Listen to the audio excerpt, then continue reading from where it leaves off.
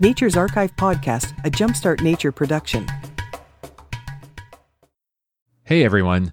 So this is a short episode this week, and actually it's primarily just me with some updates from the nature conferences I attended the last 2 weeks, and some updates on what's coming next for the podcast. And I have an important question for you all relating to how I deliver the podcast in the future. We'll be back to standard interview podcasts in 2 weeks. I have several in various stages of production, so stay tuned to hear about some of those. And in fact, I've included a fascinating segment from the next episode that you'll want to stick around for to hear. So the last 2 weeks, I've had the great fortune of attending 2 wonderful nature conferences. The first was the California Naturalist Conference, this year in Tahoe City, up by beautiful Lake Tahoe. And the second was the California Native Plant Society Conference, and it was conveniently in my hometown of San Jose. So let me share a few of the eye-opening topics and lessons I learned. But first, if you're unfamiliar with these organizations, allow me to give you a very quick overview. The California Naturalist Program is a statewide program affiliated with the University of California's Division of Agriculture and Natural Resources. It's designed to teach people about the state's ecology and then engage those participants in the study of the state's ecology and stewardship thereof. Most states have programs like this, and they're usually called master naturalists. So if this sounds interesting to you, just Google your state with Master Naturalist appended, and I'm sure you'll find something. And the California Native Plant Society is a nonprofit founded in 1965 with a mission to protect California's native plants and their natural habitats. So I knew CNPS was a large organization, but I was really surprised to find out how big it really is. They have local chapters throughout the state, and somewhat to my surprise, this conference was actually quite a bit larger than the California Naturalist Conference, both in terms of number of attendees and the number of programs and workshops that they offered. But in both cases, I had some wonderful happenstance encounters with Nature's Archive listeners and several past guests, too. I even ran into 2 Patreon patrons that was wonderful to be able to speak to and get their feedback and opinions. And special thank you to Rick for all the great podcast guest ideas that he passed along to me. I'm definitely looking into those. Both conferences offered session tracks, so I had to make some difficult choices as to which ones to attend. And in general, I gravitated towards sessions that related to either indigenous knowledge and culture as it relates to the environment, wildfire ecology and management, or communication and outreach.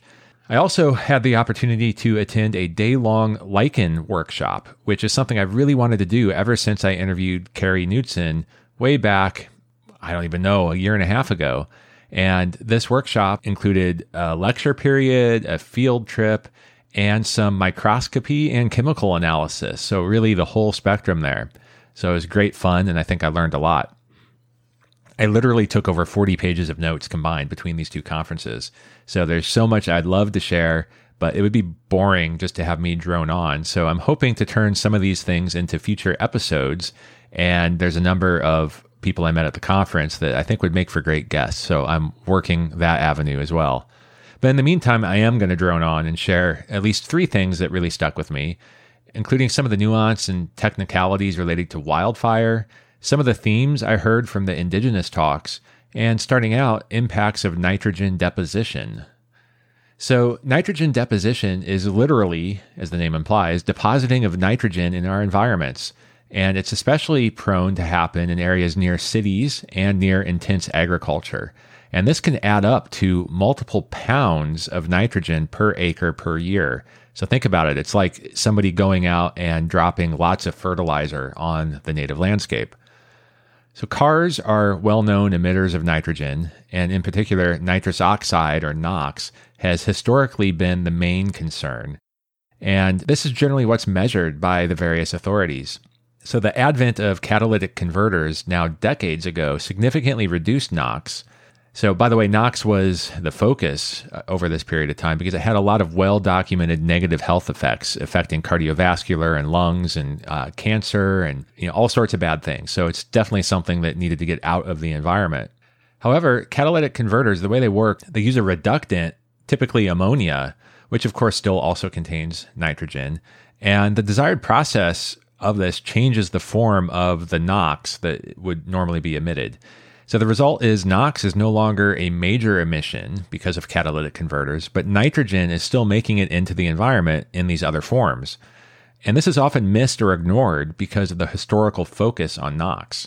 So nitrogen deposition is still occurring, even if we don't have all of the deleterious health effects that NOx caused, and it's dramatically changing soil nutrient composition. So this in turn allows new plant communities to encroach with the aid of this nitrogen. Deposition can also change water body chemistry, and it's been linked to many destructive algal blooms. And this is not just a California problem, it's a global problem.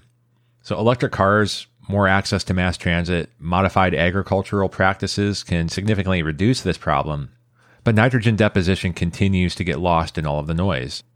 So my past interview with Dr. Stuart Weiss touched on many of these points, and I'll make sure to link to that in the show notes. And he was actually a speaker at the conference as well.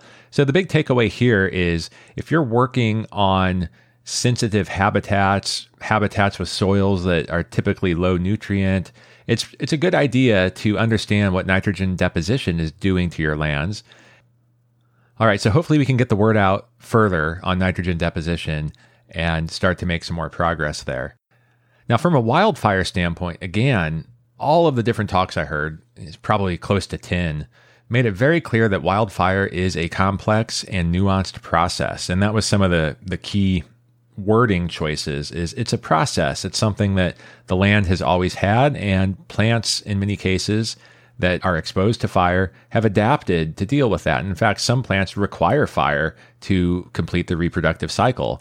And then there's the whole concept of succession, where if you don't have disturbance on the landscape, things fill in and suddenly you don't have the same biodiversity that you've always had. And of course, we see that because we've been aggressively extinguishing fires for 100 plus years now. So it's always striking to me that in many cases, if not most cases, the historical pre-European fire return interval, that's how often fire is expected, was much more frequent than what is seen today. So on the one hand, this is probably obvious because we've spent the last 100 years, as I said, aggressively extinguishing fires. But on the other hand, in the last decade or so, it seems like fire frequency and occurrence has dramatically increased. Like we see these massive wildfires on the news quite a bit. So while it's true that some locations have seen fire too frequently, even over the last multiple decades, the bigger problems have been the intensity of the wildfires and the impact to an unprepared public who still largely operates from this perspective that wildfire is bad and should be extinguished at all costs. So what we see on the news are these huge, intense fires of intensities that are not natural and impacting people who live near the fire zones in the WUI. And yes, if it continues like this, the return interval is very likely going to be too great in many places. But in fact, many landscapes still don't have enough fire compared to what the historical norms have been. So one interesting presentation discussed how these historical fire return intervals are determined using fire scars on tree trunks. So I'm sure if you've walked in any forest that has seen fire, you've probably noted one of these fire scars. They're often kind of triangular shaped, maybe a foot to 3 feet tall towards the base of the trunk. So many times a fire will actually damage the bark and the cambium layers of a tree, forming that scar, but the tree survives and it continues to grow. So as it grows, tree rings and tree cores can be analyzed, and you can actually capture evidence of when past fire scarring occurred and how long ago it was based on the tree rings, and then you can deduce the intervals between fires. So when you have old growth trees that are centuries old, you can get a clear view back, say, like to the 1600s, or in some cases longer if you have really good old trees that haven't degraded. So with a sufficient data set of trees from a given location, in other words, more than one tree, so you can cross-reference your results, researchers can get a clear view on what that historical fire return interval was. So presenters also spoke about fire history and behavior in high-altitude red fir forests, as well as middle-elevation mixed coniferous forests, chaparral, and grasslands, ranging from interior locations to moist coastal locations. So that gave a wonderful perspective on the varied expectations and behaviors that you see from wildfire. So of course, conclusions are that climate change, which, at least in the West, results in longer dry seasons and hotter weather, was the most pervasive challenge to restoring normal fire regimes. Now that's another topic for another day, and that's something that will take a long time to repair. in the mid and low elevations, there was a lot of discussion about invasions of non-native annual grasses that seemed to be a common concern. And in fact, this is a problem in deserts. Deserts have been seeing more wildfires as well because these grasses in all of these locations provide a dry fuel, and they can connect together shrubs and trees and other vegetation that would have otherwise been separated by bare soil. And in forests, lack of fire has caused meadows to fill in with trees. I was talking about succession before. And sparse forests become much, much more dense with smaller trees that act as ladder fuels. So a ladder fuel, as the name implies, may catch fire, and then it allows the flames to reach higher and higher, ultimately resulting in a crown fire, which is much more dangerous than just burning off the litter and small vegetation on the forest floor, which is, say, what many historical fires did. So, of course, there was a lot of discussion on how to mitigate these problems, ranging from prescribed and cultural burning to mechanical interventions, and they all have trade-offs. So, for example, prescribed and cultural burns have a major trade-off of being human-ignited, obviously, and human-managed. So, as a result, the risk calculation is much different because people are clearly liable for however it turns out. So, this triggers an extremely risk-averse response from the various authorities that are involved. These burns occur primarily when weather and resource availability is just right, and that's usually in the spring when resources aren't strapped working other fires and when vegetative moisture is higher. This means that these fires are very limited from multiple dimensions. You can't have very many of them just because of resources and timing. They don't burn hot enough because of the weather factors, so they don't quite provide the same value that you would expect. And ecologically speaking, California's fire season is typically July through October, and that's true in much of the West. So many plants are adapted to that seasonality. So off-season fires may burn off some fuel, but they oftentimes don't provoke the proper ecological systematic response that you would want. Complex, lots of things to think about there. And as for the indigenous culture sessions, it was great to hear keynotes from representatives of the Washoe and Amamutsin nations and numerous other speakers representing other recognized and unrecognized tribes. So yes, there are many tribes that are not recognized by the U.S. government, and that means they face even harder challenges and a more difficult battle for recognition and land access. But one of the most consistent requests for land managers coming from these nations of all types was to get to know whose land you are on, of course, and engage with the local tribes. It was clear to me from those who spoke that they have a deep, deep understanding of their local ecologies and would benefit most situations that land managers have. So at the same time, most of these groups also recognize that they don't always have the capacity to respond with everyone and engage immediately, so they asked for patience and persistence to work in partnership. So there's so much more I'd like to say, but I cannot really accurately represent their knowledge. I don't want to try. That wouldn't be right. So I do recommend that if you have opportunities to listen to any of your local tribes talk about their relationship with the environment, it can be very, very eye-opening. That's what kept me busy the last few weeks. I met some wonderful people, and as I said, I've even identified some future podcast guests. In fact, I already have 2 lined up. And speaking of future podcast guests, the next episode in 2 weeks from now will be with Alan Fish of the Golden Gate Raptor Observatory. You might remember Alan from the Field Guide episode that we did along with Cricket Raspet. I met Alan on a cool and densely foggy day on Hawk Hill up in Marin County, just north of San Francisco. In fact, you can see the Golden Gate from there when not foggy, thus the name of the observatory, Golden Gate Raptor Observatory. We were pretty much fogged out, unfortunately, from seeing any raptors, though there was one really close encounter that we had that you'll hear in the episode when I release that in 2 weeks. But regardless, it was a great discussion of raptor migrations and how they're influenced by weather and topography and other things. And the location itself is really a character worth learning about. We talk about some of that history too. So since this episode wasn't quite ready yet this week, I thought I'd still share a little snippet that I found to be especially fascinating.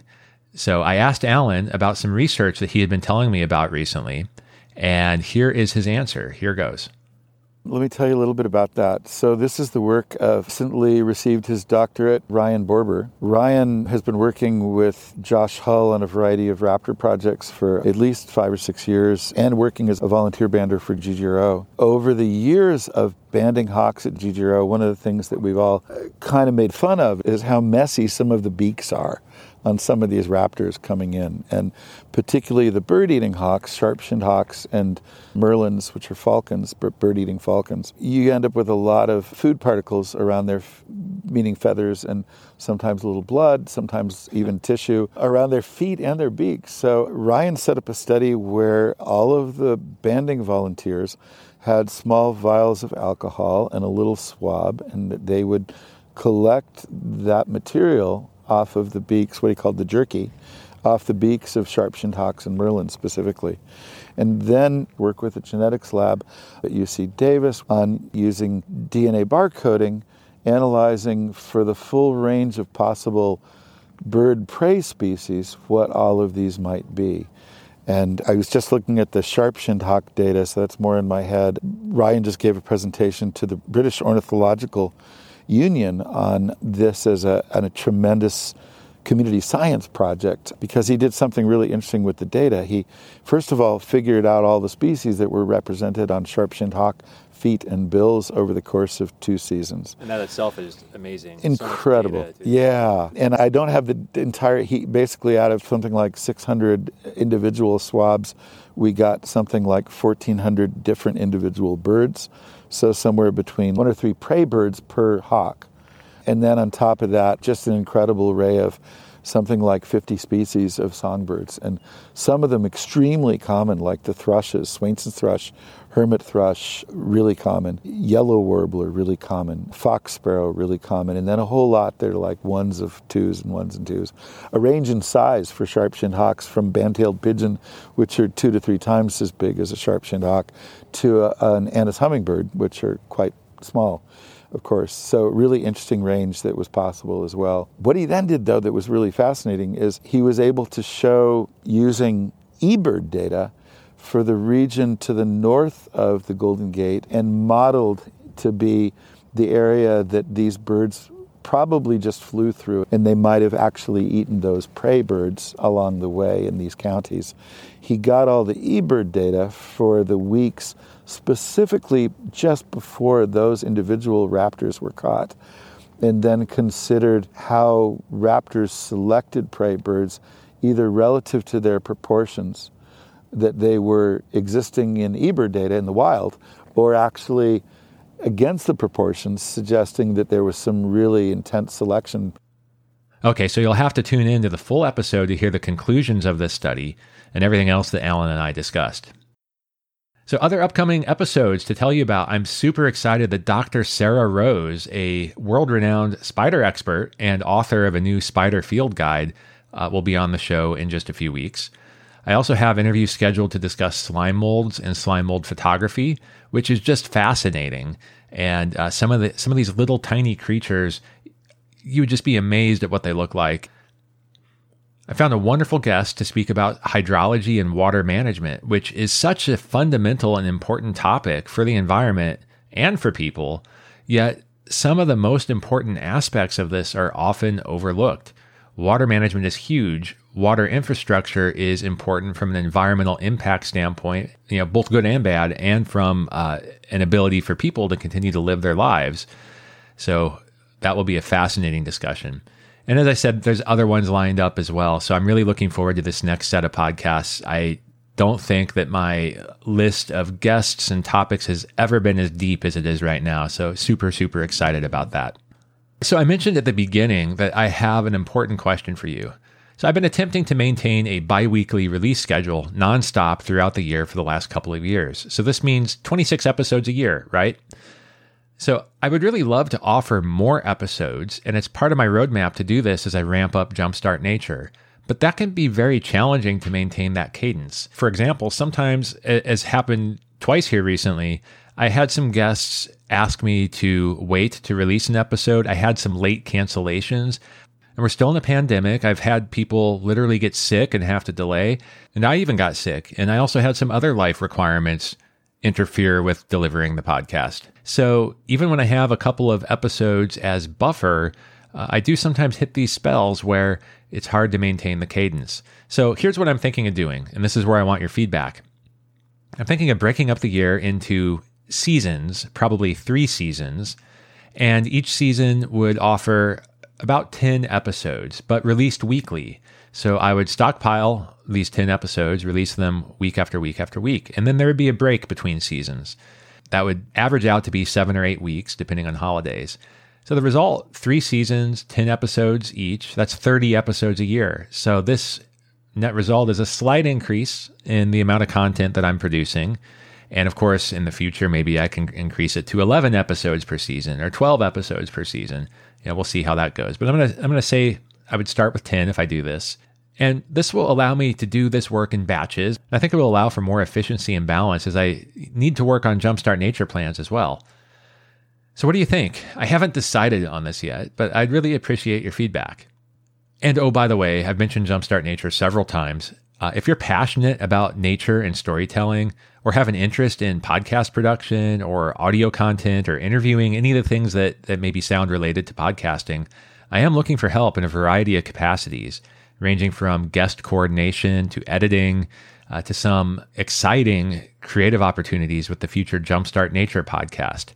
So yes, I have another podcast in mind. This podcast is going to be totally different than Nature's Archive. A different approach, a different audience, more creative and highly produced. And the goal of that podcast is to really challenge our assumptions about nature and the environment in a way that inspires people, the public, maybe people who aren't as connected to nature as this audience is, to take action. So I think I have some wonderful topical ideas for this podcast, but I'm not going to be able to do it on my own. So if any of this sounds at all interesting to you, let me know. I'd be happy to tell you more and answer any questions. I'm not looking for anyone to make huge time commitments or anything like that, but I am looking for some help. And if you want to exercise these muscles, the creative muscles, the audio production muscles, and get some experience, this would be a great opportunity. And I really do hope to turn this into some of the first paying opportunities within the Jumpstart Nature organization as that comes to fruition in 2023. Though, again, I can't commit to that at this point. There's still too many blind curves ahead as to how this will pan out. All right, so that's all I had for this episode. Thank you so much for sticking with me here to the end. And I hope you're looking forward to the next set of Nature's Archive podcasts that I have lined up as much as I am. Thanks for sticking through the entire episode. If you made it this far, I hope that it means that you enjoyed it. If so, please spread the word and share this episode with 3 friends or groups that you think would enjoy it too. As for today's episode, let me know. Did I miss anything? Was there a topic I should have covered? Let me know at podcast@jumpstartnature.com or DM me on any of my social accounts. I'll do my best to answer your questions. You can find me at Nature's Archive, one word, on Instagram, Facebook, and Twitter. I also share photography, nature stories, and much more on those accounts, so you can follow just to stay in touch, too. And despite being called crazy by numerous friends and colleagues, last year I left my tech career behind to start Jumpstart Nature, which Nature's Archive is now part of. For the sake of myself, my family, and the planet, I need to make this work, so please also consider becoming a patron at patreon.com/jumpstartnature. I offer some exclusive content and perks, and you can start donations as low as $4 a month. Lastly, please also check out our latest creation. It's the Jumpstart Nature podcast. We just completed our pilot season, where each episode reveals an unseen, surprising, or misunderstood nature topic with the help of experts and our host, Griff Griffith. It's entertaining and inspiring, and even reached number 3 on the Apple Nature podcast charts. There's much more on our roadmap, but we need your support, so check out jumpstartnature.com for more details. Thank you.